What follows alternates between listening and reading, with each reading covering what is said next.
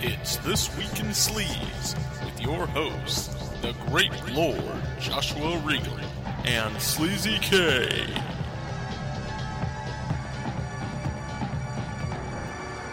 This podcast has been rated Category 3. No one under 18 may be permitted.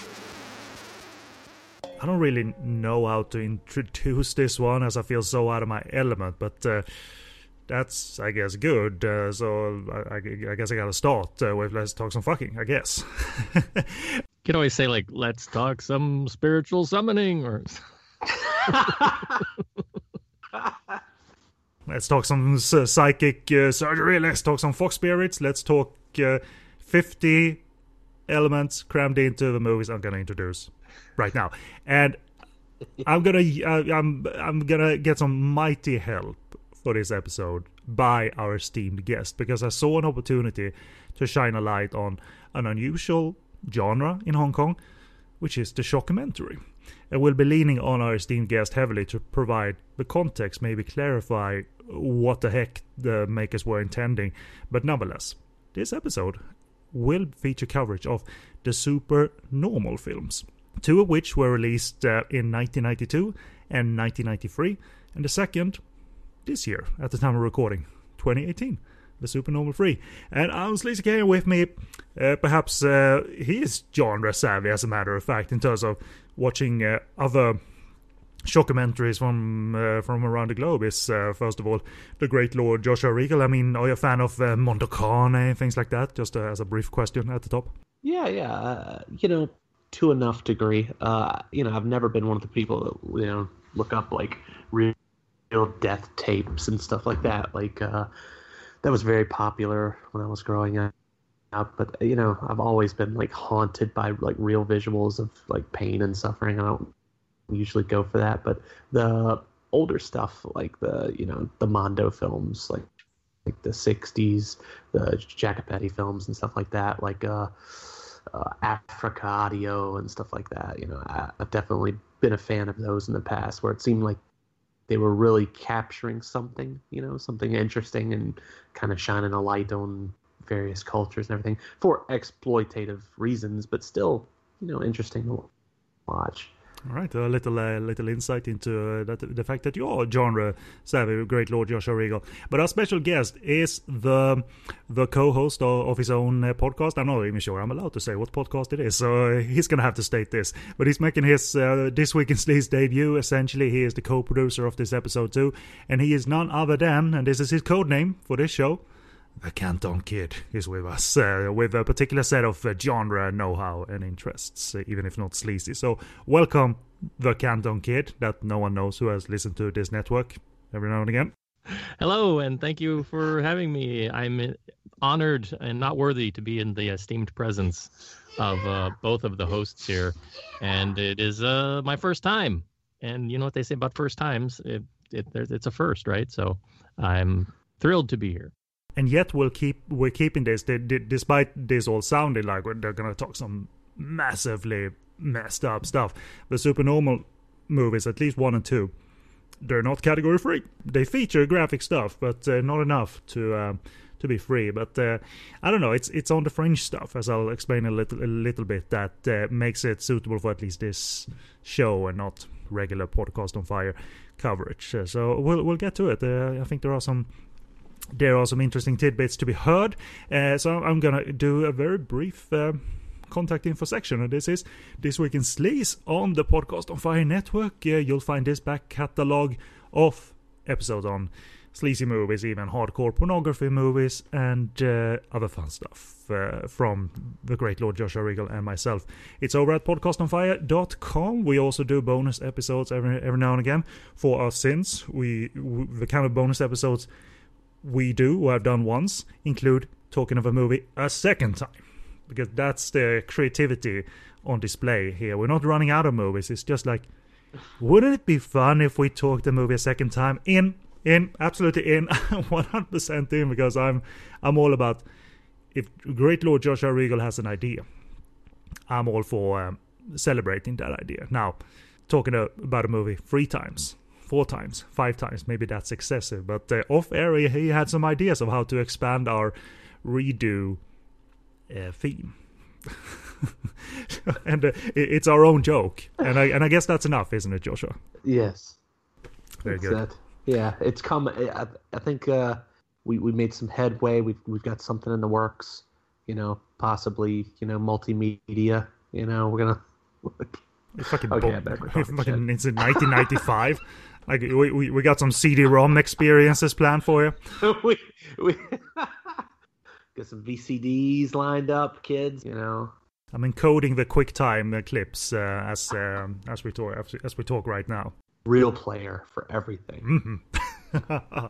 Oh, the 90s fun.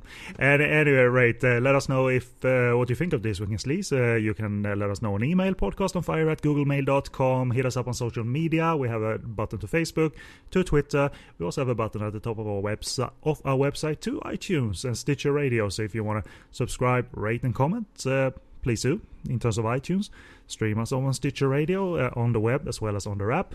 And we're one of the shows that we don't put our catalog behind paywalls like big shows do. Like you have to pay for Stitcher Premium to get like only 1 or 2 year old episodes of certain podcasts, which I don't like at all. But there it is. We won't do that, at least not at this point. If we get rich and famous doing This Week in Sleaze, then yeah, maybe that's the model to follow. But at any rate, not now. It's all available for free.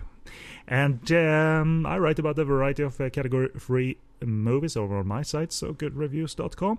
And that's all I'm gonna say, really. The Canton Kid. Should you plug your regular podcast day job or not? I'm letting you dictate the terms here. Well, let's just say I'm a big fan of this guy named Kevin Ma, who does a show over on a site. I think it's called Kongcast or something like that, and it's about Eastern movies and Western movies and some stuff in between. So I'll leave it at that. TV's Kevin Ma, you say? TV's Kevin Ma, radio's Kevin Ma, BBC's Kevin Ma. Kevin Ma's everywhere. Right on. Well, we'll link to that very podcast. Ma. No ma.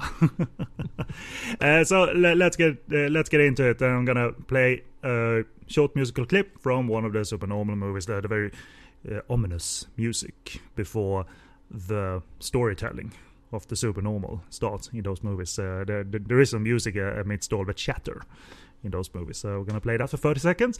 And after that, we'll be back to provide some information, mainly by our esteemed guests. So it's going to be fun to listen in on the context that he can provide. So sit tight, and we'll be right back to do that very thing.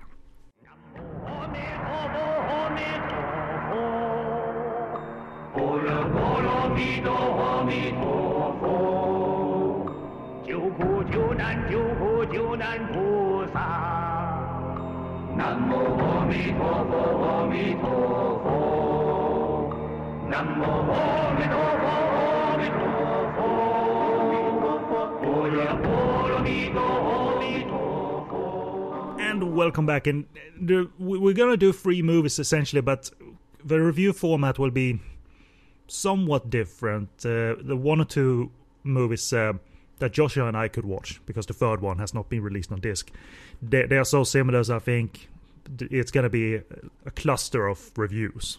Not clusterfucks of reviews, but a cluster of reviews here. So we're not going to... we're going to abandon the regular format ever so slightly, because essentially we're talking documentaries here. And none of these were category free, but they fall under the umbrella of questionable, exploitive to a degree, cult, on the fringe. So I thought I'd place this special under the This Week in Sleaze banner, despite. With this being different genre-wise and how it's approaching creativity versus other Hong Kong productions, I think it's wise to also determine genre and terms here to fuel the discussion. So if we go around the room a little bit, in your view, does the supernatural movies count as documentary or fake documentary, or is it a mix of both? Because the host Edward Lee and crew Does it seem that they're open with what they're doing and what footage is staged and so forth? So if we go to you, the Canton Kid, in terms of your interest in your view, what is the genre we're dealing with here? Yeah, I think it's a bit of a, what I like to have called a shockumentary style of filmmaking. And, you'll talk a little bit more about the Mondo films and those types of films going forward. There's definitely a documentary style element that you can glean from these films. And for me, that's when they work best. But there's a lot of staging. There's a lot of use of camera techniques and really bad sound effects in places to try and evoke a certain response from the audience. And I think by today's standards, they certainly don't work. But one of the things that remains consistent throughout these films and even into the most recent version is that the techniques don't really change. The approach to filmmaking, and even though directorially the first and second film are done by different directors, and the third film is done by Edward Lee himself. He takes on the directorship. The format, the approach to the actual style of filmmaking, the use of narration, all that remains the same. So if we expand a little bit on, if you like, Joshua, what you were saying at the beginning, viewing this and knowing, some memories of the past of watching the movies you mentioned, would you also consider this as shockumentary, regardless of what you think of the techniques used here? Sure, shockumentary in the same way that the original Faces of Death was, whereas you watch that and interspersed with clips that are obviously part of reality. There's also a lot of faked stuff and a lot of very obvious, we're on a stage and we're, shooting a production. We have sound effects, everything's very much in the vein of a film, but we're trying to pass it off as reality. With these, I had trouble, determining what's real, what's fake, especially there's a lot of cultural stuff in here. It's I don't know exactly what is a known, quote unquote ghost story and what is bullshit possibly created by the producers. It's kind of hard to tell at times, and who's a plant, who's a real person telling a story versus somebody who's fed a script. But regardless, kind of the point is made, I guess. I don't know if it can fall under the term or umbrella Mondo documentary as well, with its emphasis on a little bit on taboo subjects, I suppose, sensational topics, because there are scenes and situations depicted here that are a bit sensational in nature, maybe questionable too. And the question of stage or not stage comes up because they're not always upfront with that. Obviously, sometimes they say, here's a dramatic reenactment, and obviously now it looks like a film. Mm-hmm. So that they're open with. I mean, for the likes of Faces of Death, which I've never seen and never really had an interest in, but I think they were always going for, we're going to sell it as 100% real. Yeah, this is real. But I don't know if it was pathetic from the beginning, if it was how could anyone fall for that in the 70s and 80s? Or was it always doubtful, you think, if you think back on Faces of Death? Oh, shit, yeah. Faces of Death, I remember, one of my, this tells a lot about the way I was raised in my family, but I remember being, 4 years old and everyone crowding around in the living room watching Faces of Death. I think one or two, I can't remember. Family or friends? My family. Hey kids, gather around. TV dinners, and we're now ready for tonight's entertainment. I was watching RoboCop and shit like that. Things I shouldn't have been watching at 4 or 5 years old. But, and I was like, you guys, this is gross. I'm not watching this. I was very upset with my family that they were watching it. The guardian of morals at that age. Where did that Joshua go? But everybody in my family, to this day, they still believe that bear really ate that guy and that they really ate monkey brains and wherever it was, Kuala Lumpur or what have you. Even though it was obviously the fakest monkey head you ever seen. But yeah, they believed it just because, you show somebody clips that they know are real and you follow it up with something that has a handheld, look to it. And, the average person who doesn't, take note of a lot of the things that, we might pick up on as being, obviously well thought out and edited in a certain way, they don't look at that stuff. So yeah, they just fall right for it. Yeah, even leading up to end of the 90s, if you use the technique well, I mean, it's a poor example, but how they sold the Blair Witch was convincing. Sure. It really was. It was clever, even if you knew it was fiction, which I did. I was still into it, which means that it's going to fool not other ignorant people. I'm not saying that, but it's going to fool people into thinking that it's so visceral, it's so in your face, it's so real, seemingly real, that it's going to create doubts. And maybe Faces of Death, watching it in grainy, low quality footage on TV and video or whatever, that adds to, I think, the convincing nature of it if it's not pristine quality, and especially if you're not constantly exposed to this via late night documentary showing messed up footage from around the world or whatever. I think still Faces of Death wasn't the 20th of its kind that month. I do remember you, I'm always tempted to say your name, and I'm not gonna, but you, the Canton Kid, I know every now and again you bring up the 1976 Mondo documentary Shocking Asia, either because you know of it or either because you have watched it. I read it up a little bit about it, and it's sold as a spellbinding chronicle of rituals, practices, and perversions from the Far East. That's on one of the posters or cover arts. So I always gathered you had or have an interest in both this genre of documentary filmmaking, real or not. So, but going back to Shocking Asia, did you ever watch it, or is it not something you merely know of and like knowing of because it's set in the Far East, according to the blurb? No, yeah, I've seen it. The first one a few times at least. The second one and third one I've seen, and they're more of the same. They're not quite as interesting for me as the first one is. I would say I'm not for the kind of films that they are, the so-called Mondo genre itself, the genre itself doesn't appeal to me as much as the fact that those particular films were set in Asia. That's what interested me. That's what drew me to them. I was never a big, fan of stuff like, I didn't seek out the Faces of Death movies or other stuff along those lines. But Shocking Asia, because of my interest in Asia, initially pulled me in. And again, sort of the documentary style that it's going for, but also sort of being on the exploitive side, always fascinated me for some reason. And like with these, I think there are things that you can glean from them. There are other things that are just kind of wild and out there. And then there's things that it's just like, am I really going to watch this? That are all kind of packed in no certain particular order. And I think part of my fascination with that comes from when I was a kid watching stuff on TV, like there was a series called In Search Of, which was hosted by Leonard Nimoy.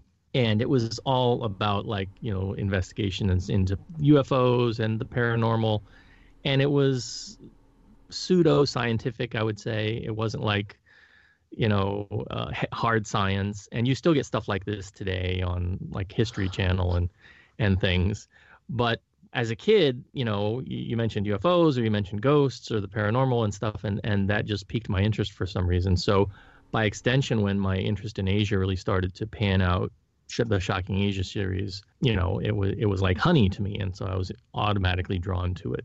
And so stuff that falls along these lines, I think you've mentioned a couple of the titles, but not just the supernormal, but things that go into different areas. I'm thinking like Under the Rose and Key. Is it Key to Fortune? I think is another one. Mm-hmm.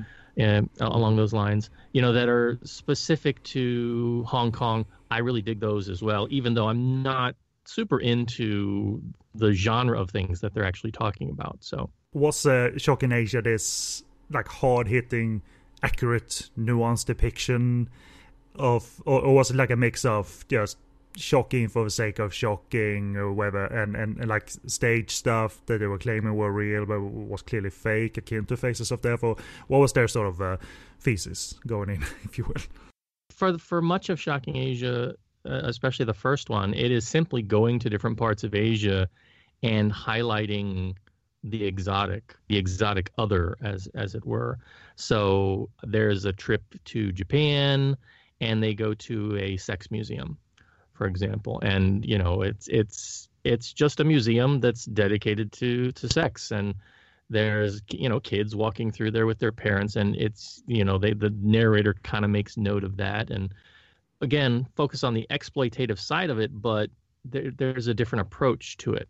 And that's something that happens in the Supernormal series. I'll talk a little bit later in the third one, particularly. That's still there today. It's still kind of utilized as a point of fascination. They do. I forget the ritual, but I think it happens in Malaysia where there's a possession that takes place, and the priests being possessed will pierce their body. So they focus on that.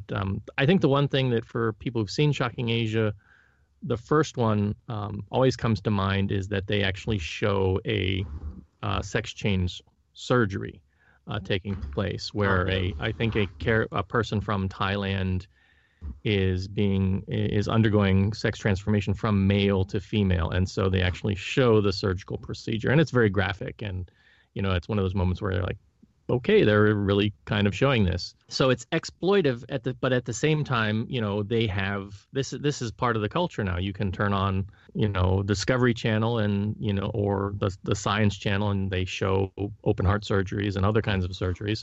So, sex surgery, that's another kind of procedure that's done.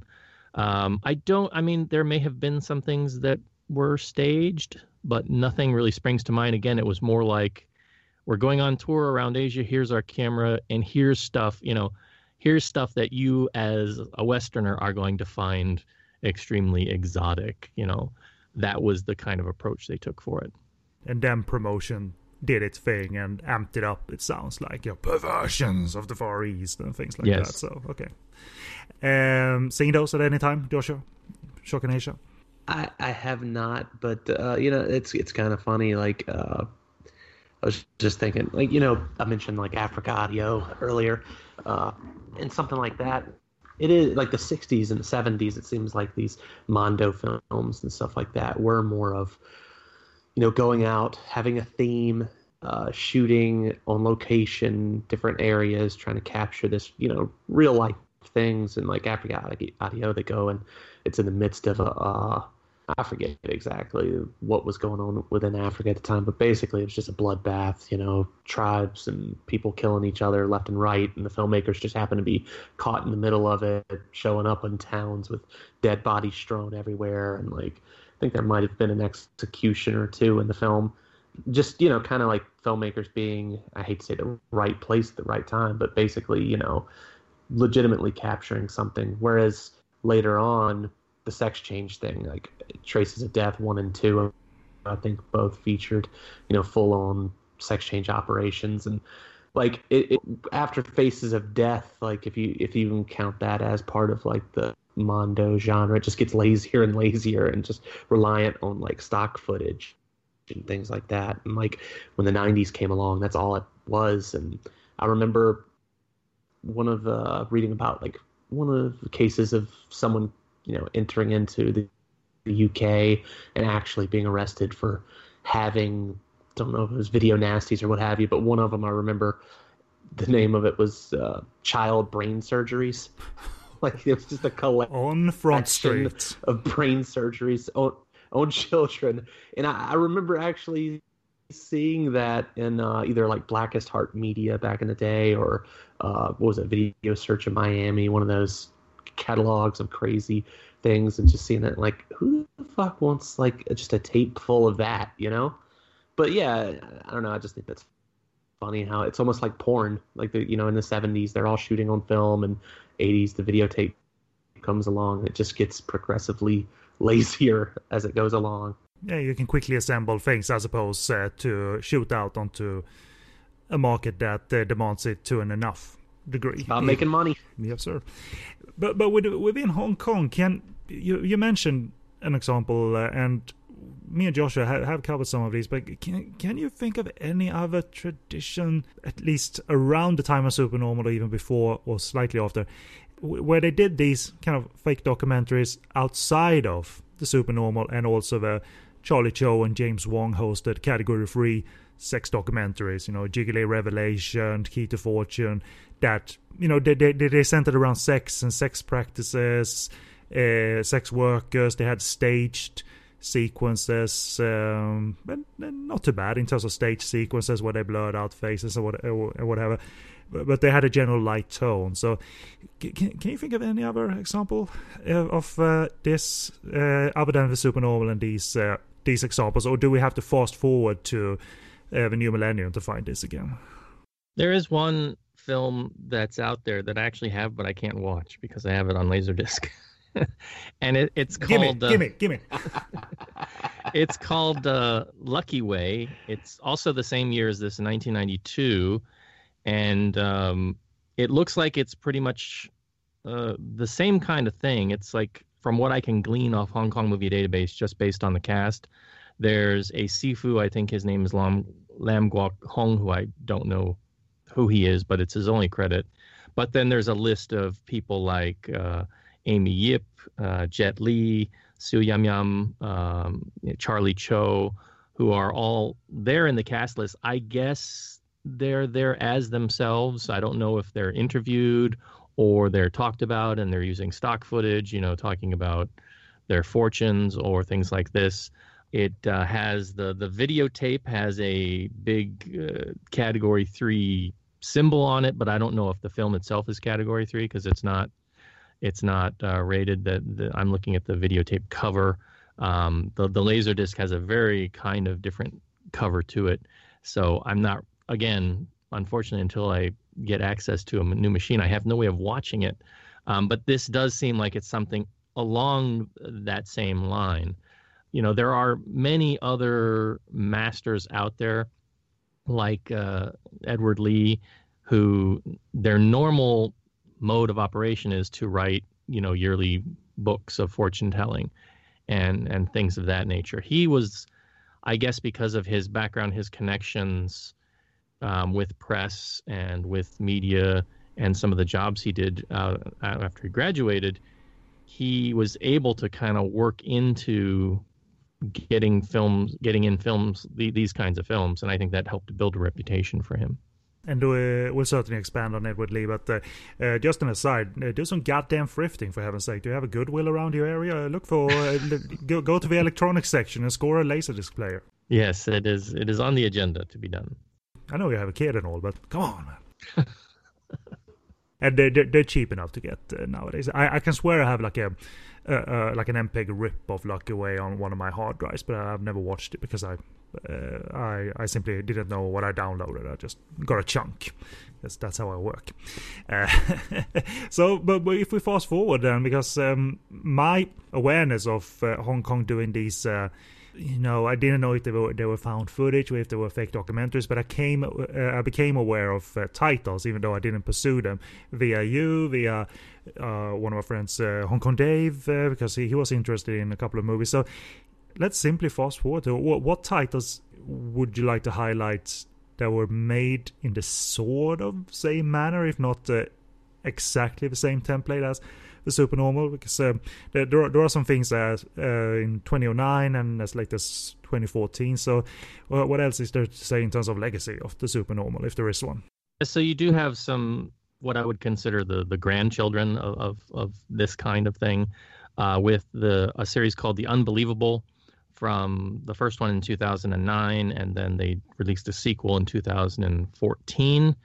And that is featuring Master Sito, who, again, another sort of feng shui master / spiritualist.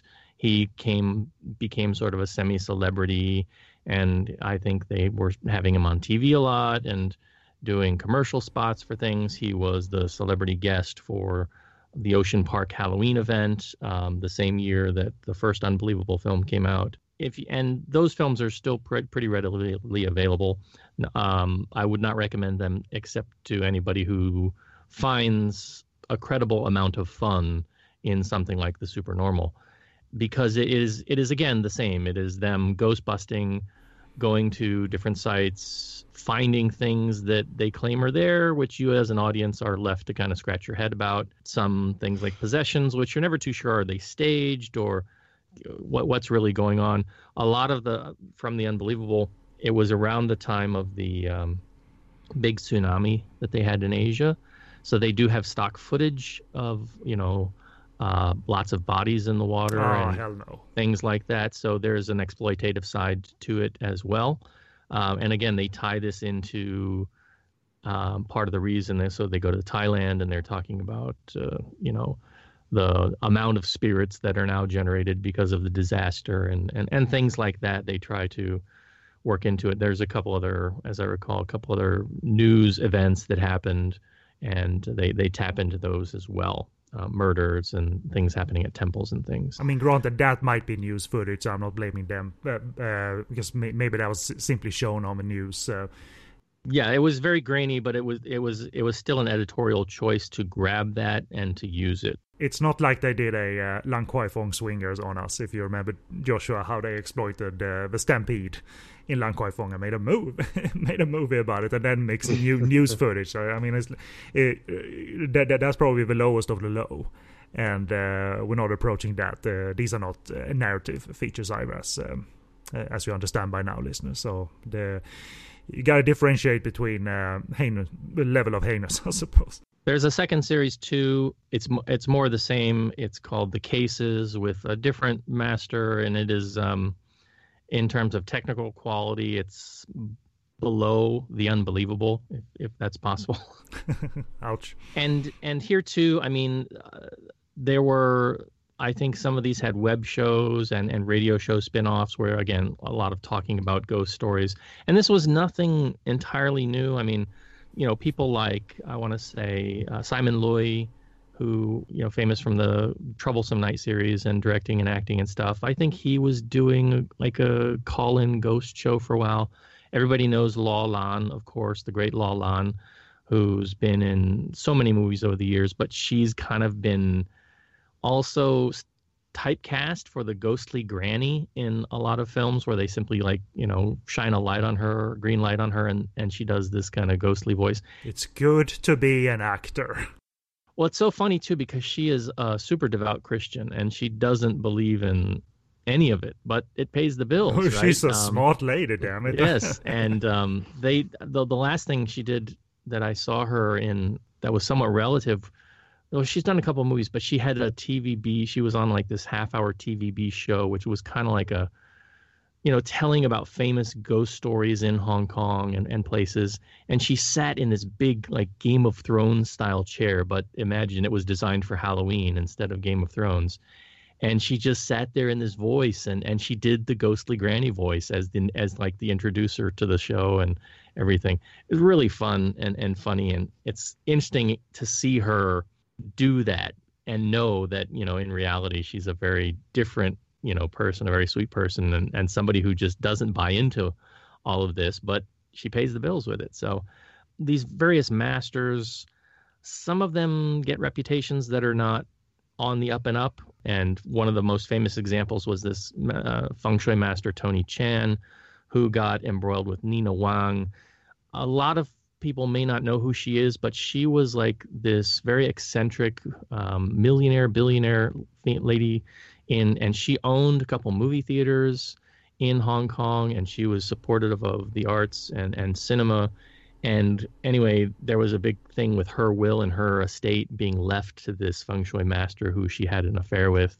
And it was all big, tabloid press. But a lot of people, again, point to these masters kind of in the same way that we have TV evangelists here in the States, and there's a lot of scrutiny and question as to their legitimacy and if they're really in it for the money and stuff like that. And I make no assertions one way or the other. I just am here to relay some of the information. I remember the name Nina Wang in that story ever so. It's deeply buried somewhere. So maybe you guys brought it up because did she pass away by any chance a year or two ago? Yeah, she's passed away, and what's happened is that her millions, the millions in her billions in her estate, apparently she had left a will that said it all goes to her boyfriend / feng shui master, Tony Chan. And that will has been contested. So she owned and established quite a few of the older movie theaters in Hong Kong. And the Dynasty? Not the Dynasty, but a couple others. And they've closed down, unfortunately, as her estate has started to be shifted around. And I don't know if it's being liquidated or being reacquisitioned. But you'd recognize her immediately because she was she wasn't really elderly, but she always wore her hair in like these girly style pigtails. And as an older woman, that, gives a very kind of distinctive look. And she always dressed kind of as a girly girl, despite being, older. Yeah, as a little sidetrack, I mean, I'm sure you remember this, Joshua, and I'm sure I caught this on satellite TV when that was a thing over here. But these telepriests, televangelists, was that ever a fascination for you, Joshua, watching that, knowing that these are a sham, clearly, but this is such a show or a shit show that you can't take your eyes away from it because it's so elaborate, and the enthusiastic audiences are eating it up. So was that ever an interesting thing for you? Because I'm sure that was daytime TV stuff you could catch. Oh my God! Well, there's a whole channel dedicated to it. TBN, Trinity Broadcasting Network. Also, my family, when they're not home watching the Faces of Death family, Faces of Death films, they're watching continuous TV preachers. Among my favorites would be oh God, what is his name? The one that they made the farting preacher out of. You know what I'm talking about? Did you ever see that skit? It was I wish I could remember his name. Robert Tilton. Somebody took Robert Tilton, like his old videos, and it's just one of these preachers. He'd sit there and he'd be going, okay, well there's somebody out in Wyoming right now, and he'd close his eyes the whole time because he's very intense with it. He's doing his psychic preaching, and they don't know how they're going to get through the next month, and the Lord is telling me you need to send in $500. That $500 is seed money. It's going to come back to you tenfold, brother. Like while he's doing all these, grunts and like closing his eyes and stuff like that, as he's, psychically communicating with God, somebody would put in fart noises. So it's like a 3-minute clip of like him, hold on. And like, just, somebody did that. And anyway, he ended up getting busted. I forget how he got busted, but years later, he was on, he'd come on BET, Black Entertainment Television, at like 3 a.m. And I remember Uncle and myself, we'd sit there and like watch him because we would laugh at it. He was so obvious, where some of them like to hide it a little bit. He's just so full of bullshit. It was like that old Suicidal Tendencies song. What was it? Send Me Your Money or whatever. And they had that TV preacher like voice that guys in it going, yeah, I'll take we take checks, we take cash, I'll even take your grandmama's gold teeth. And just always reminded me of Tilton. So yeah, I'm very familiar with TV preachers and televangelists and that whole scene, And I do consider myself a Christian, but I don't believe any of them that are on television. Yeah, it's low-hanging fruit, but in terms of, well, let's make fun of this. But it is a show that you can be fascinated watching. A train wreck, and no one else seems to notice that is a believer in it. Benny Hinn's pretty good too. Like he's the guy that like the Indian gentleman that like runs around hitting people with his coat and knocking them out because he has the power of Jesus in his coat. He waves his hand at people, and he'll have like 15 people surround him on stage, and he just waves his hand, and they all fall down at the same time. Very, very similar to what we see at the end of Supernormal 2. Yeah, I was about to say this isn't as disconnected from the second entry as you might think, listeners. But watching these is there historical and cultural well to tap here by crafting a documentary like this, do you think? Because, I'm really on the outside here. That's why these are quite hard to grasp. Not only are they poorly translated, but they're hard to grasp in general because I don't know these things. But do you think there was a good idea for Edward Lee and company to explore this? Was it timely too? Because the movie actually made somewhere around 11 million Hong Kong dollars at the time of release. So do you think on the surface, conceptually, the Supernormal is actually sound, so to say? I think so. I think that there's definitely an undercurrent that even is around today of, belief in many of these mythological ideas. And I don't knock anyone for believing in that, or I don't want to come across as discounting that. It is something that is there as part of the daily life of, people in Hong Kong and in Taiwan. Whether it's a small shrine to a spirit that's, sitting on a tree, or it's something that you maybe encounter in a restaurant, or, even just people talking about, the standard ideas of some strange happening, and those things that I think film goers would be familiar with from if you watch something like the Troublesome Night series, right? The idea of, the taxi driver and the woman dressed in red, or those things come from somewhere. And it's sort of this underlying idea that goes behind the foundations of, I think, Chinese popular religion and the facts that you have, temples and all over the place, and you have people talking about different aspects of spirits and spirituality and the different levels of existence when it comes to things like Buddhism and things like that. So that's something that is, even if for people who don't necessarily believe it, it's something that they understand. It's a language that they understand. So for them to see something like this, it's not like it's blasphemous or it's something. It's very much part of their culture. So I think it's easy to accept, even if there's not a high degree of belief. And there's a point that we'll come back to, too, when we talk about Edward Lee, too, about the belief in what's being done here, because I found some interesting points that kind of contradict some of the things we see on screen. Let's break it down, really, in terms of its host and its driving force, Edward Lee, because, as you said, he popped up again with Supernormal 3 this year at the time of recording 2018 and directed it himself. This time there's another director for the same director for Supernormal 1 and 2. So what is there, in essence, to say about his background, his cultural and media presence, etc.? You've hinted at it, of course, but what is there to fill in about Edward Lee?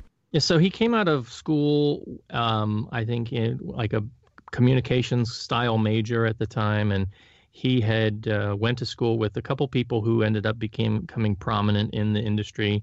One was an actress some people might know, Cecilia Wong Hang Sao, who's done some work out there. She's not a super top name, but somebody that you can look up. And I think he's got credits in writing on a couple of films that people will recognize. Interestingly enough, those films often have spiritual aspects to them in some way, shape, or form. So I think he might have been brought on a role to sort of flesh out those aspects in some cases. He moved over to Chinese astrology, feng shui, numerology, this kind of thing. He's an educator on Buddhism as well, and you can kind of see part of that in these films, that there is kind of an educational aspect to it when he's visiting different temples and he's talking about aspects of Buddhism. And especially at the end, he often ends with a message of well-being and a Buddhist sutra or chant that, sort of closes out the movie. He's written many books over the years on, feng shui type subjects. But he's also, as I understand it, he's penned some Cantonese operas. He owns the Sunbeam Theater, which is the theater that I actually watched the third Supernormal film at, and it's still running today, even though it, opened back in February of this year, because it can, because it's his theater. And it is really, it's all decked out with pictures of him from the poster holding the camera all over the pillars, over everything. It was an interesting sight to see. It was the first time I'd watched a film there. I think I'd been there for a long time ago for an opera performance once. Yeah, and a lot of his books and paraphernalia are there for sale as well. So I guess that's a testament in some ways to his success in the things that he's doing outside of, the occasional supernormal film that he's done. In terms of, were you able to sort of pick up on, or do you know anything in terms of how the supernormal came together? Because, it's so very unusual, and it seems like he's the one that decided that this needed to be upgraded to film as well, to be exposed in a greater way. I read one account that said that actually one of the things is that he doesn't really believe in this stuff, the fox spirits and the ghosts, but it was kind of a job that he was given at the time. And he thought that by doing it the way they did it, that people would be skeptical, so almost not really a spoof, but kind of, more of a, I forget, there's a famous guy, the Amazing Randy, I think, who goes around and he debunks magicians and spiritualists and things. And from his statement, it sounds like that was maybe the intent, but I don't get that feeling. No. From watching the film. So it's hard to say, especially with the later generation of feng shui masters. There's a sense that they use celebrity to their advantage. And certainly these films were, enough to push him into the public eye to where he made enough money to actually buy and own a movie theater and, a stage for doing the kind of work he wants to do, which is fine. I don't begrudge him for that. And, film fans will certainly find this true of some of the other celebrity feng shui masters who are out there today. In the mid-2000s, it was Master So Man Feng, who's got the really long hair, and he's been in a couple movies, I think. My Lucky Star was one he had a pretty big presence in. I think he was in the My Wife is 18 film, maybe. And, this is one of the things that some of them do. They become sort of the spiritual guides for celebrities, and then they find their way into a cameo in a film, and they make a name for themselves, and it's a cycle, right? The most current one is Mak Ling Ling, a female feng shui master who's in a lot of productions today, oftentimes with not just cameo roles, but major speaking roles. The one that comes to mind most recently is Lucky Fat Man with Bob Lamb, who again appears in Supernormal 3, which I'll talk about later.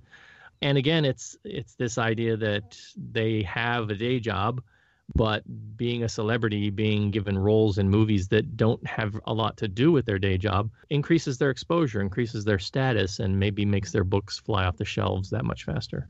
It doesn't sound like they're the worst kind of exploitation type of trashy people necessarily, because what they're promoting isn't necessarily vile. It's belief, whether it's their belief or not, or just there to sell books. But at least it isn't vile what they're doing here, and it doesn't sound like they're trying to corrupt their audiences and squeeze them out of money akin to the TV priests and all of that we talked of. So at the very least, it seems like a living, and it's not illegal what they're doing, seemingly, even though I'm sure reputation varies in terms of like with anything, in terms of what people think of these people, and that they're appearing on TV and in media all the time. Maybe people are just tired of them. Like, again, I just tuned in to see some late night entertainment, and this guy's on again.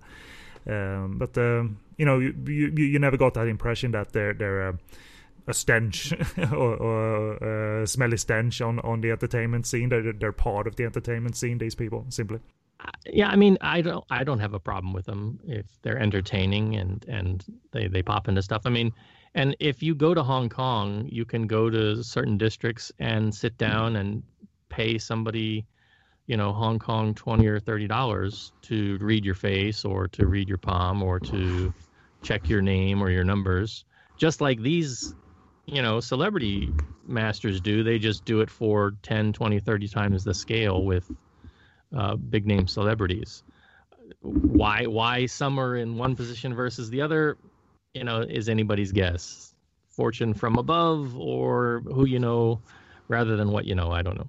If we sort of transition into talking of both of these movies at the same time, kind of, because really they aren't that different from each other. Obviously, they're made a year apart. They're different productions, clearly, but they are really the same type of movie. There's no thread that's in them that makes one seem totally unique and the other is totally different from it. So, you guys have the freedom to sort of jump back and forth if you like, but my review notes, they're going to be quite... I'm going to appear more brain dead than I usually appear on this show.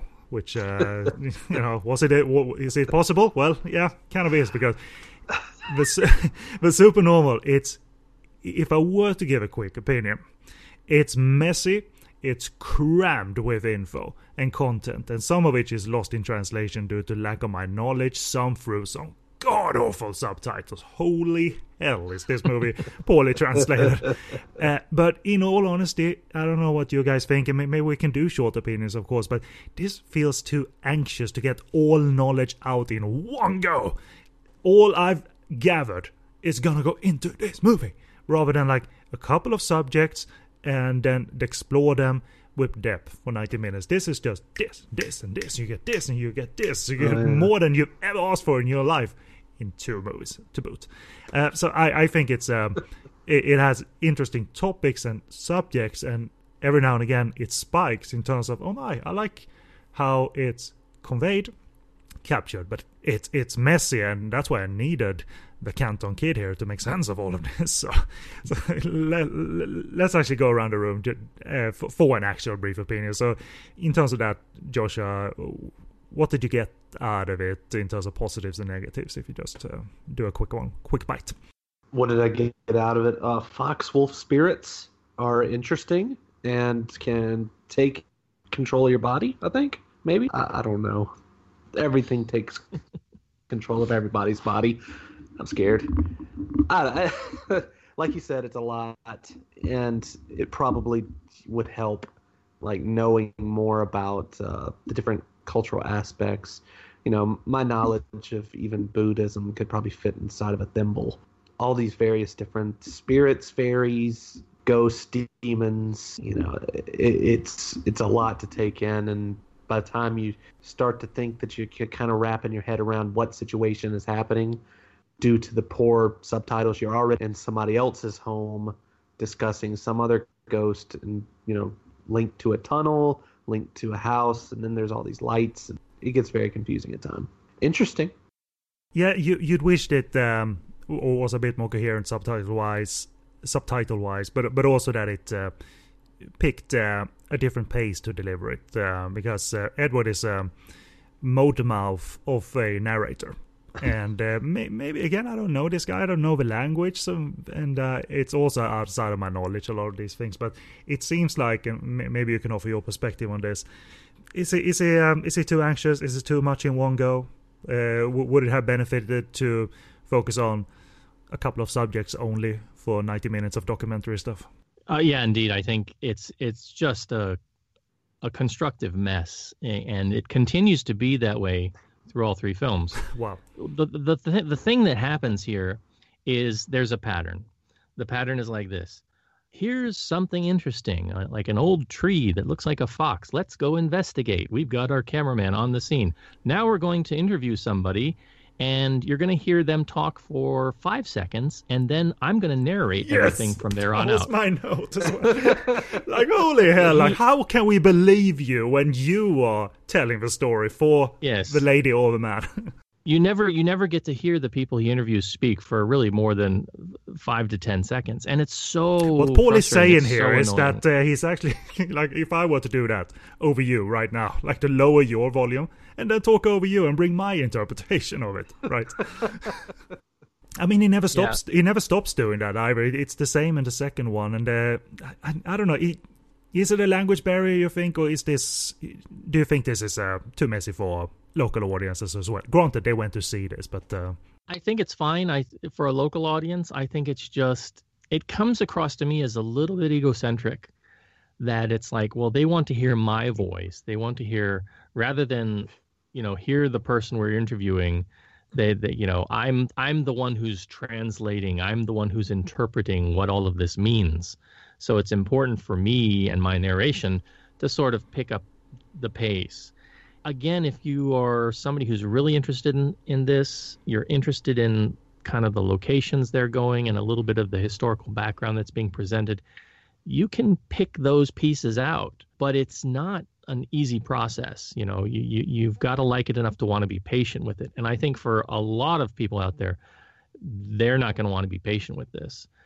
So it's not something that's going to be to everyone's taste. I wanted to be patient with it because some of the stories were interesting, like the one you was talking of, Joshua. The various fox goblins or fox fairy stories, including the one that's where there is a pattern in a tree that looks like a fox, and people living in that area or in that building all have ailments or have died, and they seem to stay on that for a little while to expand on it. Seems good, and now we're done with that. And then I'm lost in terms of context for several stories that follows, right? Because he doesn't stay on a track that, in my eyes and to my ears, is akin to a focused one. Because they're, I'm also neutral in that way. Like, I don't know if these people, if there is something in the air, so to say, in terms of why they all have ailments and why they all died, and if there is traces of a fox goblin or a spirit in that area. I don't know. It was interesting if they stayed on stuff for 5-10 minutes. There's also, if you flip that, sometimes when they stay on a topic, and I think it happens in the second movie, regardless of that topic was, because there's 500 topics here. When they stay on it and tell us all about it, it's that rapid narration and rapid delivery of information that just gets lost because it's rapid, and also the subtitles, even if the second one is, while better, isn't all that great. So I think you have this coherency problem in terms of at least it traveling to the West. As you said, for a local audience, they might be familiar enough or interested in enough where this dump of information is easily absorbed, and the topic is fascinating.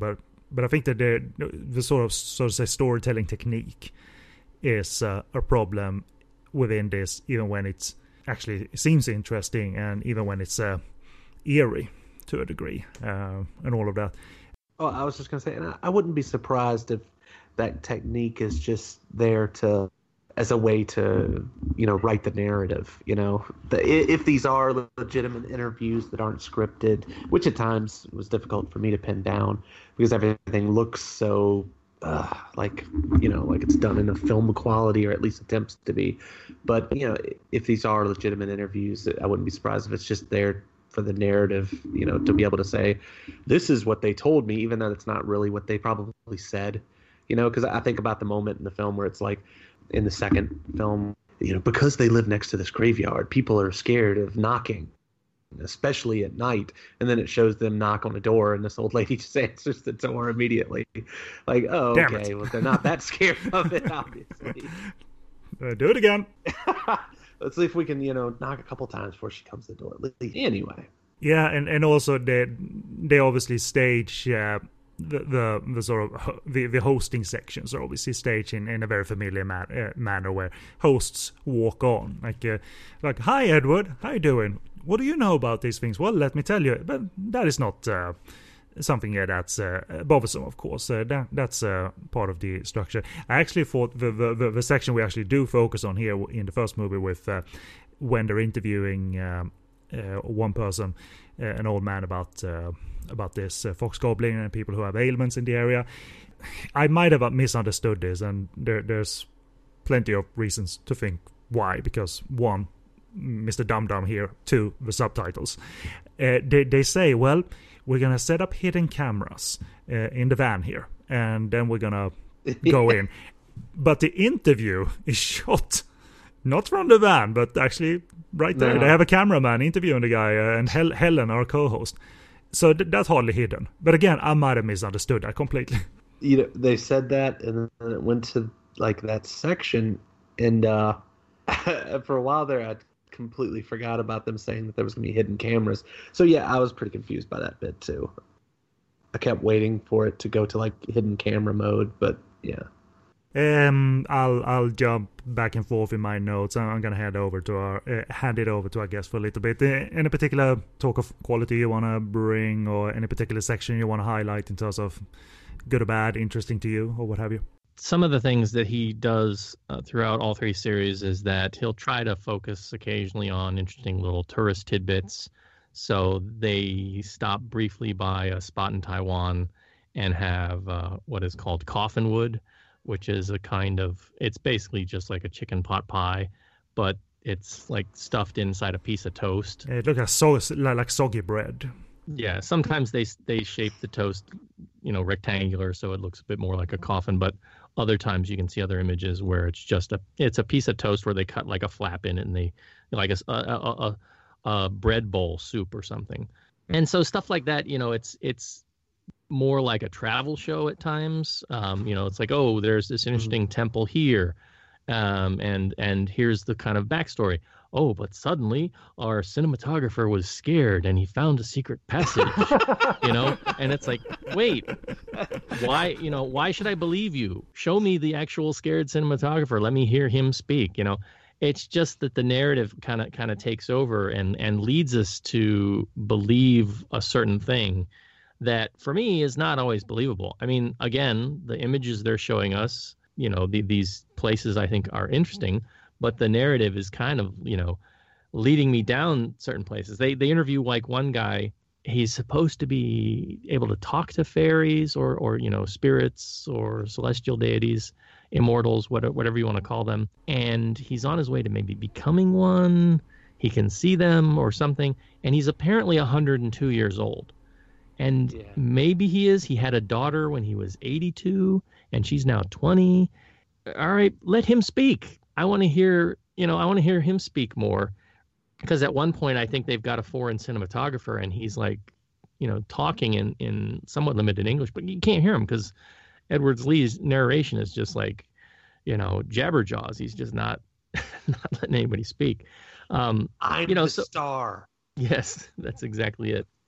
You know what? I want to talk briefly about. You mentioned the little thing that they eat, and Edward Lee actually ropes in an actress here, Joyce Nye, for the Taiwan segment, and she is the co-star of Ringo Lam's movie Esprit d'Amour, which they talk of here. They talk of that there were scary things that happened during this shoot. A lot of cinematographers were changed, a lot of directors were changed, which is kind of true because Ringo Lam actually replaced one director and finished that movie. It's Ringo Lam's first movie, Esprit d'Amour, and they talk of the fact that, and I really sat up because now I can relate to it, and also the subtitles aren't destroying everything for me for once. So they talk of Ringo and crew brought the negative to a temple or whatever to pray for a peaceful shoot. Again, I might have misunderstood this because it's just Dum Dum and subtitles. That's the story of this podcast, Mr. Dum Dum and his subtitles. I think she talks of the fact that several ladies in the crew had miscarriages. And what does Edward Lee do? He brushes that aside and say, let's eat now. Yeah. I was like, what the serious fuck? You cold son of a bitch. No, number one. Number two, I want to hear that story. That sounds horrible. Like, did that happen? No, we're 2 segments away from that story now. Okay. Great. Yeah. Like, I was interested for like a minute. Have some bread soup. Exactly. He's so cold. Like, no. I can't take this anymore. Like, miscarriages. It doesn't even say miscarriages in the subtitles, but it's her story, a brief story before he fucking cut her off, suggested that there were some things. Whether that is true or not, I don't know, but she was in the movie. It's her. Yeah. And he touches on a couple other semi-celebrity folks.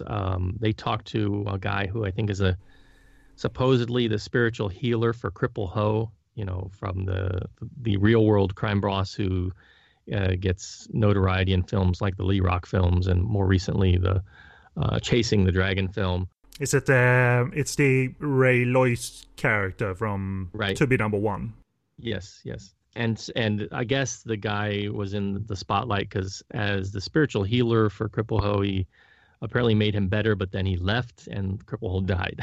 So they're like, what's up with that? There's also a section on breast enlargement, and they're talking a little bit about, it's kind of reminiscent of the Shocking Asia's sex change sequence, although I think this was completely staged, because it did not look like they were actually doing anything. It didn't look like they were in a hospital or anything resembling a hospital. It's a garage. That looked completely fake and staged. But they did, they talked. They had some feng shui master or it was a doctor or somebody talking about Amy Yip and was hers real or fake and why they were real, and just places you don't think it's going to go.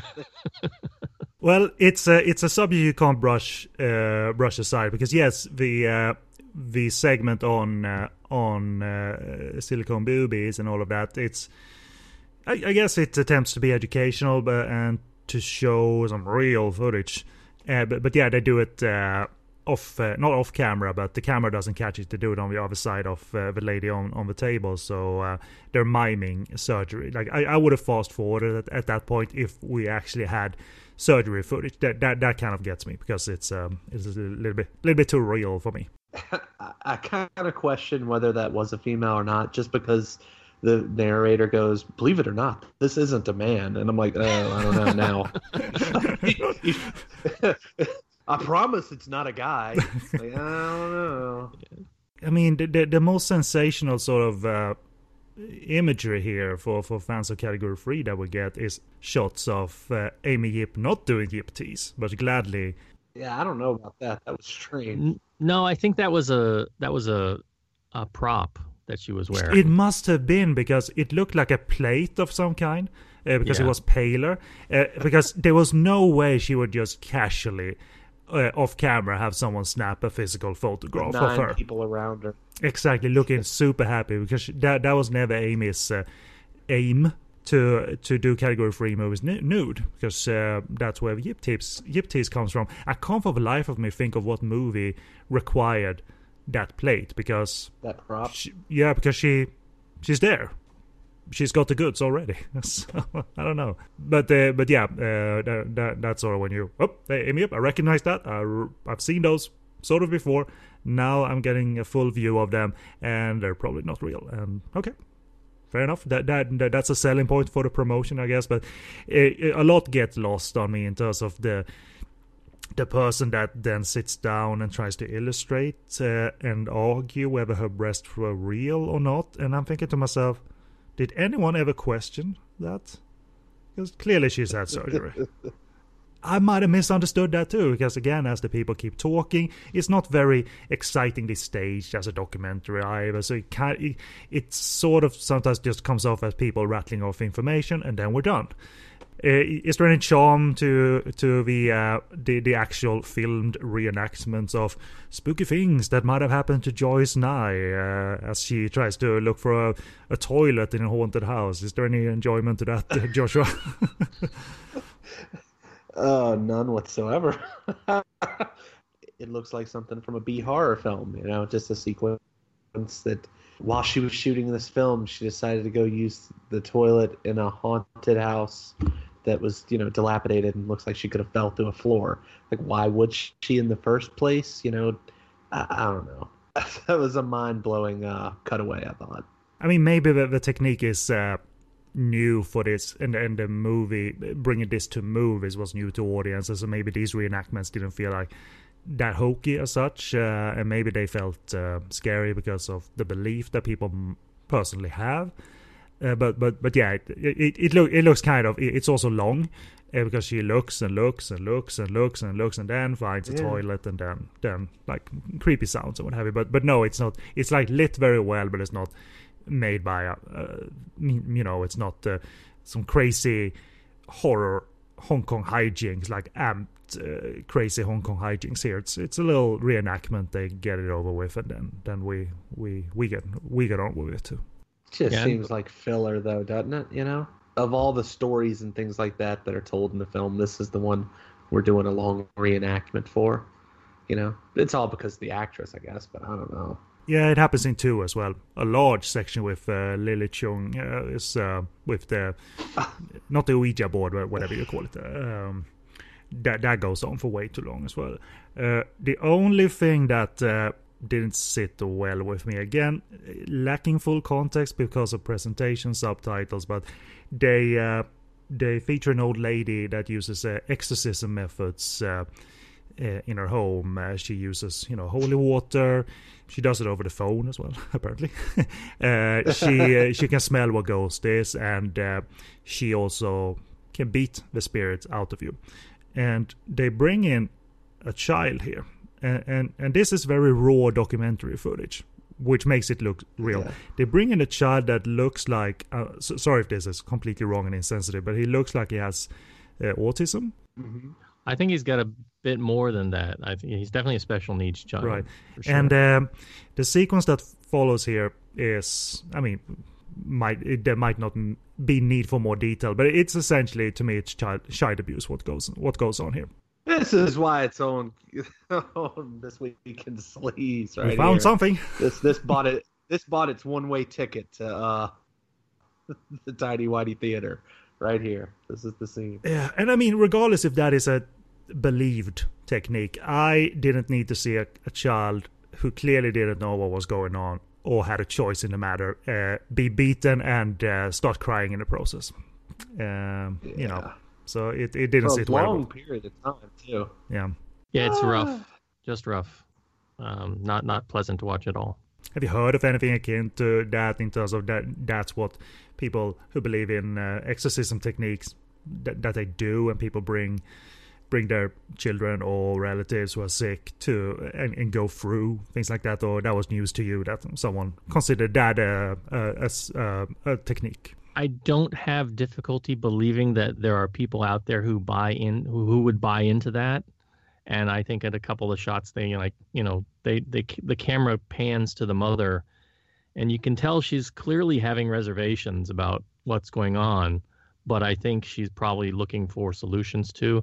And I do know people, I have friends who have special needs children that were, born in Hong Kong, and even today, support systems are not really there for parents. If you have a special needs child, it's not like there's a lot of sympathy or a lot of social help. There's more now than there was before, certainly in the 90s, right? So I think, people would, realistically turn to stuff like this if they felt there was a chance that it would help. But I'm not a parent of that kid, and I wanted to reach through the screen and start smacking that lady. That's just me.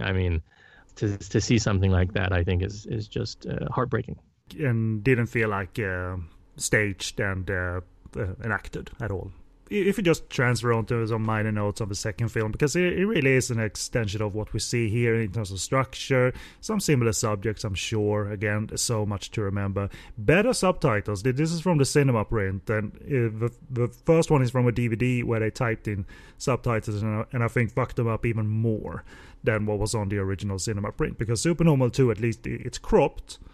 It's not widescreen, but at least you can understand way more of it versus the first one. So, for instance, Edward Lee brings back Joyce Nye here for the various Taiwanese segment, and they travel together. And I guess this one opens in a, if it's gonna shock, then they might as well start from the get-go and shock us with bloodshed, and it's certainly how the movie ends as well, because we get various rituals. I don't know if again, I don't know this stuff, so I'm not sure if they were acting as they were possessed by gods, and therefore they were cutting their tongues and piercing their earlids and performing various rituals that where they essentially whip themselves, and therefore people bleed down their back because of that. But that all felt distinctly real, obviously not staged at all. And but I can't for the life of me speak to you with authority in terms of what this sequence all meant, because it's still the documentary technique and the way Edward Lee narrates. It's still a bit too dense and elusive for me to get the full context, but I appreciate it at least that it feels like a pure documentary and not this rapid back and forth between obvious stage stuff, a little bit of documentary. But here in this movie, in Supernormal 2, there's distinctive sections where it goes on for long, where Edward Lee and crew captures more expansive sights and sounds, so whether you believe in them or not. So plus for the movie, I don't know. At least the documentary aspect came through. That's what I'm probably latching onto. So, anything else you want to say about that, Joshua? Was it more coherent when you reached Supernormal 2, or there was still the same problems, or was it more interesting as a movie? I thought the second film proved to be more of a, as we mentioned, like a shockumentary style because of things like, opening with like the characters engaging in self-flagellation and all that. But, and then of course the psychic surgery towards the end. It has a lull in the middle as expected. And as far as like keeping up with it, the subtitles, they were a little bit better when I could read them, but the cropping and also just the white on white issues that you often run into with these films throughout much of the film. It's like reading half of a sentence and trying to gather what's going on. So, similar situation of just like, I kind of get what's going on, but not really. It keeps jumping between subjects too much again, because so some of them are genuinely interesting. They talk about cleaning bones at one point and feature. They talk a little bit about vampires, but I think the presentation you just talked of makes this a little bit too elusive to follow, because I think it was presented well enough. Now we had a visual problem a little bit to get it all, but still the footage is a bit more compelling as captured, and the topics are as well. I mean, even when they get to talking of the placement of betting centers where people go to bet on horse racing and so forth, that is not disinteresting as such, but I would have liked a better examination. I would have want to watch a half-an-hour special on something like that, not crammed into one damn movie where Edward Lee and crew are so damn anxious to get it all out there. We gotta teach you everything. So that's kind of a problem. So let's throw over to the Canton Kid. Any notes in particular? Supernormal 2, does it do things similarly and better, or is it plagued with the same problems as well? No, I think it's more of the same. They again bounce around between different locations with no real kind of stream of consciousness at all that connects these things. It's like, 1 minute they're in Taiwan, the next minute they're back in Hong Kong. Then they're back in Taiwan, then they jump over to Japan. And sometimes he's talking about something going on, but they're showing footage from another place. And it's like, wait a minute, it's not, catch up with yourself already. It's not, we're not there yet. And it's like that stupid scene in The Ruttles where Eric Idle appears. I'm here at the Banks of London, and he's at the Bank of London. Oh, okay. And then cut to where he's supposed to be. But that's a parody. There's a very brief scene where they talk about a ghost tunnel in the second one, which is a bit, the way they speak about it is a bit akin to like maybe a Bermuda Triangle kind of thing, where if you go in and you haven't properly prayed or paid homage before going in, you might lose some time, right? You might come out 4 hours later or something. And I was thinking about the film The Midnight After from a few years ago, which is, that kind of premise, right? Where it's, you go into the tunnel and who knows where you end up afterwards. But they only talk about that for 15 seconds or 30 seconds, and then they're already off to the next thing. And yet other things, they spend an incredible amount of time with this woman who claims to be a fox spirit herself, and they never show her face. And that was so stupid, by the way, because he says that she wants to appear anonymous. We're not going to shoot her face. But what does he say in the subtitles? He sort of gives a little bit of clue to the Hong Kong audience. It's like, hey, you've probably seen her at this place, praying to an altar. Yeah, you may know her. So just so you know, you can look her up. Essentially, like, what kind of anonymity is that, dude? And then they get into really weird territory, which is not unheard of for these, especially in some of the later series. They start talking about the appearance of UFOs in places, and they even bring on Leslie Chung's brother to do a face reading of a drawn image of an alien. It's like, what? Based on the fact that he has no eyebrow, he has no ambition in life. Okay. He has a thin upper lip. That means he's cruel. I don't know. Did Leslie like his brother? Or did he disown him or something? He had, apparently he had 10 siblings. Or he was, I don't know if he was the 10th or, but he's got a big batch of siblings, and so this is the one who went into face reading for alien drawings, right? Because it's not even a photograph; it's a and drawing. it's just a little aside. It's not like Edward sets up a lot for us to then absorb for 10-15 minutes. No, it's another example of, well, we might as well forget about that because we didn't spend any time on it. So over to the next thing. Yeah, and looking at stuff like that, it makes me go back to the point that, maybe he doesn't really buy into all this. Maybe he's just kind of pushing the envelope here with some really extreme stuff to say, some of this stuff is really nonsense. It doesn't appear that he does appear genuinely interested, and he believes certain things. He goes to a healer of some kind that uses, I think, pressure points and something like that, and then really looks on with an interested sense that he believes that she cured his ailments. So, but I never got the sort of impression that this is how I'm positioning myself. It's just.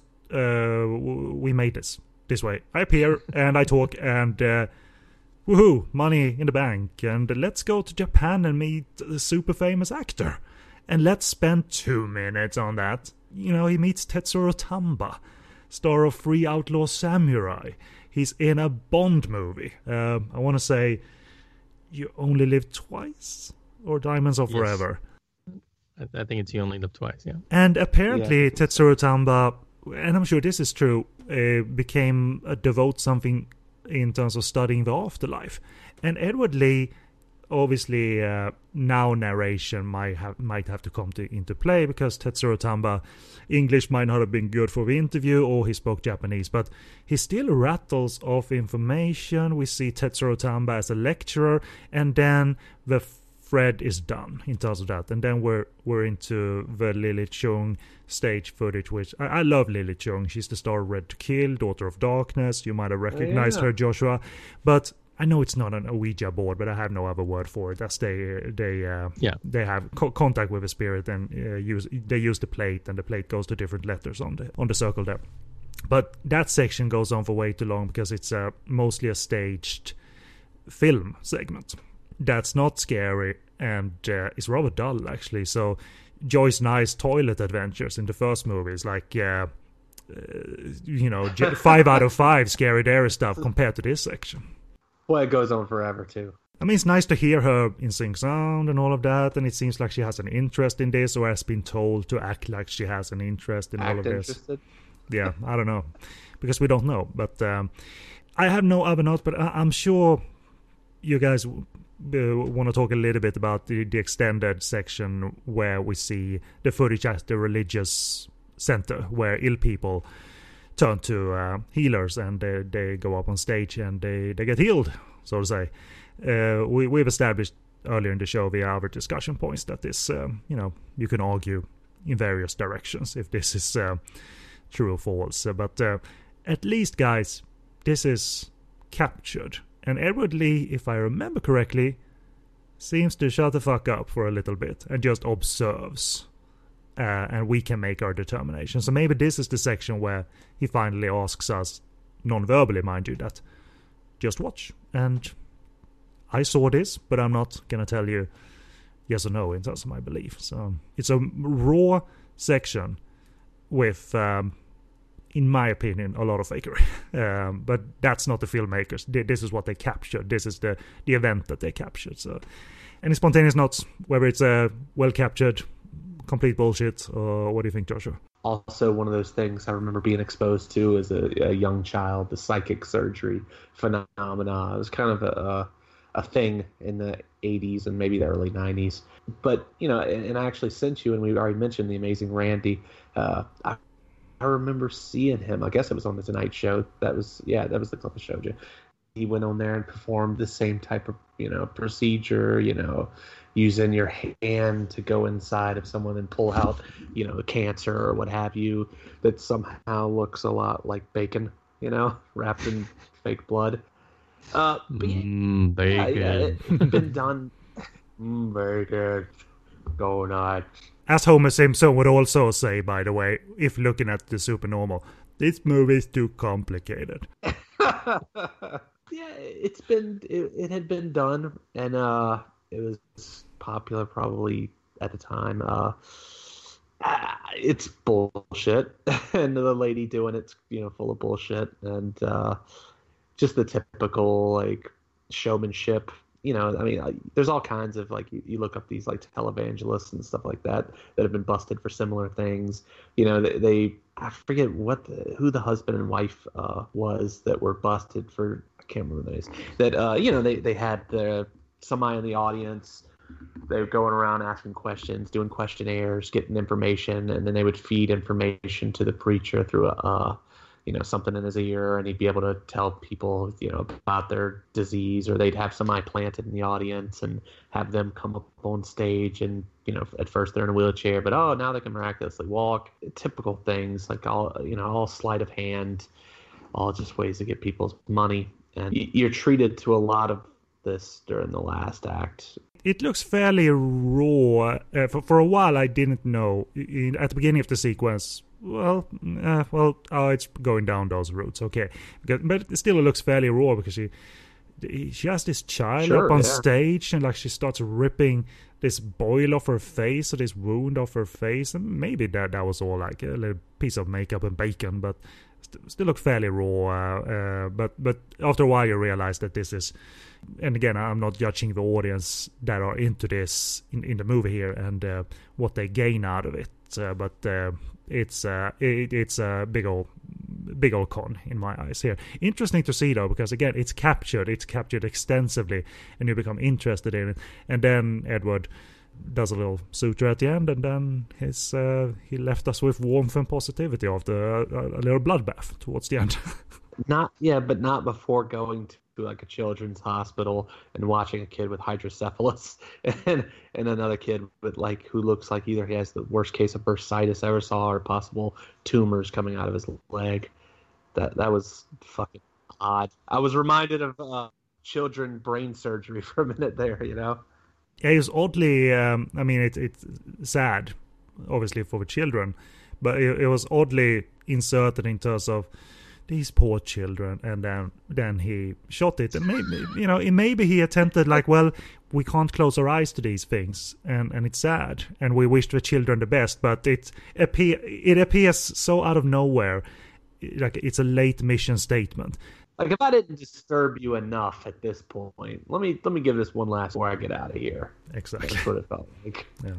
So I'm going to conclude my notes here. So before we move on to our Canton Kids notes on the Supernormal 3, anything else you want to say about the Supernormal 2 before we depart? Yeah, I mean, it especially with this the psychic surgery at the end of part 2. That's something that I think factors into, I want to say, Shocking Asia 2, if I remember correctly. Again, sort of another fantastical element that they end up showing. And yeah, it's been, I think I may have seen the same debunking that, Joshua saw back in the day, because it's, once you know a little bit of sleight of hand and you've got a little bit of a chicken gizzard or something, it's pretty easy to do. The thing that with the kids at the end, I was, again, exploitative kinda. They don't really talk to the kids at all. They just kind of show the footage, and then it's the question is like, okay, why are these kids like this? Is this punishment for something, or is this to remind us of our own blessings? And let's end with the great Buddhist sutra again. I think he attempted something here, but still it comes right out of nowhere to feature these images combined with the message, which is why it's gonna be seen as more shocking than poignant and more exploitation style rather than poignancy. The one thing that they do a couple times across both films, and this is something that really carries over into the later things like The Unbelievable in the Cases, is that when they focus on some of the ghostlier aspects of things, it's like, I think in the end of 1, they go off to a haunted house and they do a freeze frame on something. And he says, oh, can you see the ghost? If not, congratulations, you're 100% normal. If so, congratulations, you're special. It's like, that's the trick, right? It's like, it's the Emperor's New Clothes kind of thing. It's like, well, if you can't see it, you don't have ghost eye, which is good because you don't want ghost eye. But if you can, then you're unique and you're special or something. And they do this in a couple places across both films. There's another one later where it's like, can you see like 16 faces here in this picture? No, I just see a bright light. I don't see 16 faces. But it's a common technique that they end up doing across a lot of these other shows where it's like, oh, there's something there. What's there? It's a shadow. It looks like, it's a picture of Jesus and toast or something. I don't know. I don't know why that is such a common thing for them to do, but I think it's because they got nothing. They got nothing else to really do. And I guess, like you said, back in this period of time, they're shooting on film. It's a bit grainier. It's a bit more mysterious. It's kind of okay. But when these later films start to move into the realm of HD and video, it doesn't work anymore. It really doesn't. And it just feels like old hat, unfortunately. But I think overall, across both of the films, as I said, for me, there's enough there of interest culturally and in terms of, location spotting and giving a bit of history on some things that if you filter out, some of the overuse of narration, that if you're somebody who likes that kind of stuff, you'll glean something from it. So we haven't seen the Supernormal 3, me and Joshua, because it's only rolling in Edward Lee's own theater, and who knows if it's going to get a distributor. But Paul, as he went back to Hong Kong earlier in the year, I don't know, did you know he was playing, or you just read that, oh, holy crap, I know where I'm going to go now, I'm going to add something to the itinerary? I knew when it was coming when it got released back earlier in the year. At that time, I wasn't sure when the next trip to Hong Kong was going to be, and I was like, oh, I'm missing this. I'm going to have to wait for video. And then I got to Hong Kong just through some circumstances that I won't go into. But they, friend of mine said, hey, this is actually still playing in the cinema, and you can go. And I went. I was super excited, and the usher actually came in because I was the only one in the cinema to make sure I was in the right place. Hey, Guilo, what are you doing here? Yeah, it's like, yep, got my ticket, I'm here. And he's, gave me a thumbs up. And want to meet Edward Lee? He's upstairs, and it's still playing at the time of this recording. So, did he learn his lesson in terms of overcrowding the movie, and did he learn his lesson in terms of shutting up and letting the movie play? No. Absolutely not. This, although it's glossier and gleamier because of the HD, and if you look at the trailer, you can get a sense of that. And he's older and a bit pudgier and a bit grayer with what little hair he does have now. He is still doing the same exact thing. It's the same exact format. But because it's been such a long while, was it fresh to see it again, or was it immediately redundant? It was immediately redundant. One of the first things they talk about, Fox Spirits again. They're in Japan this time. And, but of course he has to bring in a couple Japanese celebrities. He brings in two who they're all elderly celebrities, and I could not jot their names down quick enough in my notes. And I do apologize. I wasn't able to get them. But hey, Edward, who were those people? Can you provide some notes for me?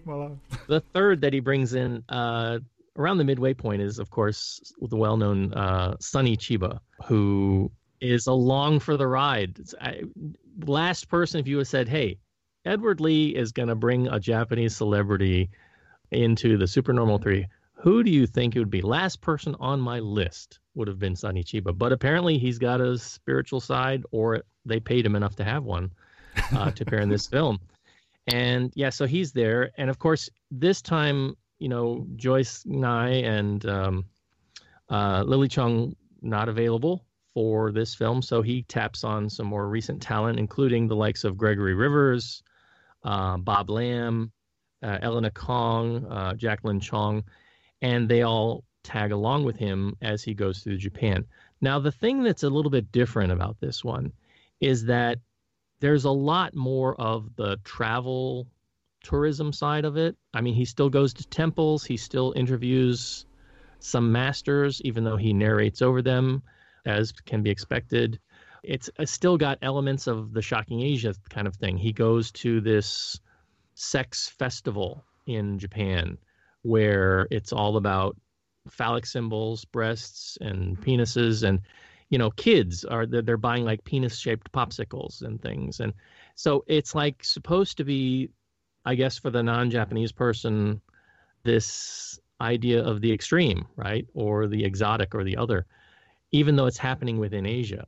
But, they're treating the content like that. There's that side of it, but a lot of it is the actors kind of going through to different places in Japan, almost like a travel show. And that really comes into play at the end in the credits, which is unfortunate, because that's when it looks like they're having fun. They're kind of joking around with each other and having fun it's not really outtakes, it's just footage they didn't use. And that part is actually much more interesting than anything else in the film, which we don't actually see. There's a segment with Gregory Rivers where they interview him, and he talks about all the dogs he lives with. He takes rescue animals in, and he talks about his connection to them spiritually. But as with the style of, the filmmaking that Edward Lee does, it doesn't really go anywhere. It doesn't really connect to anything specifically.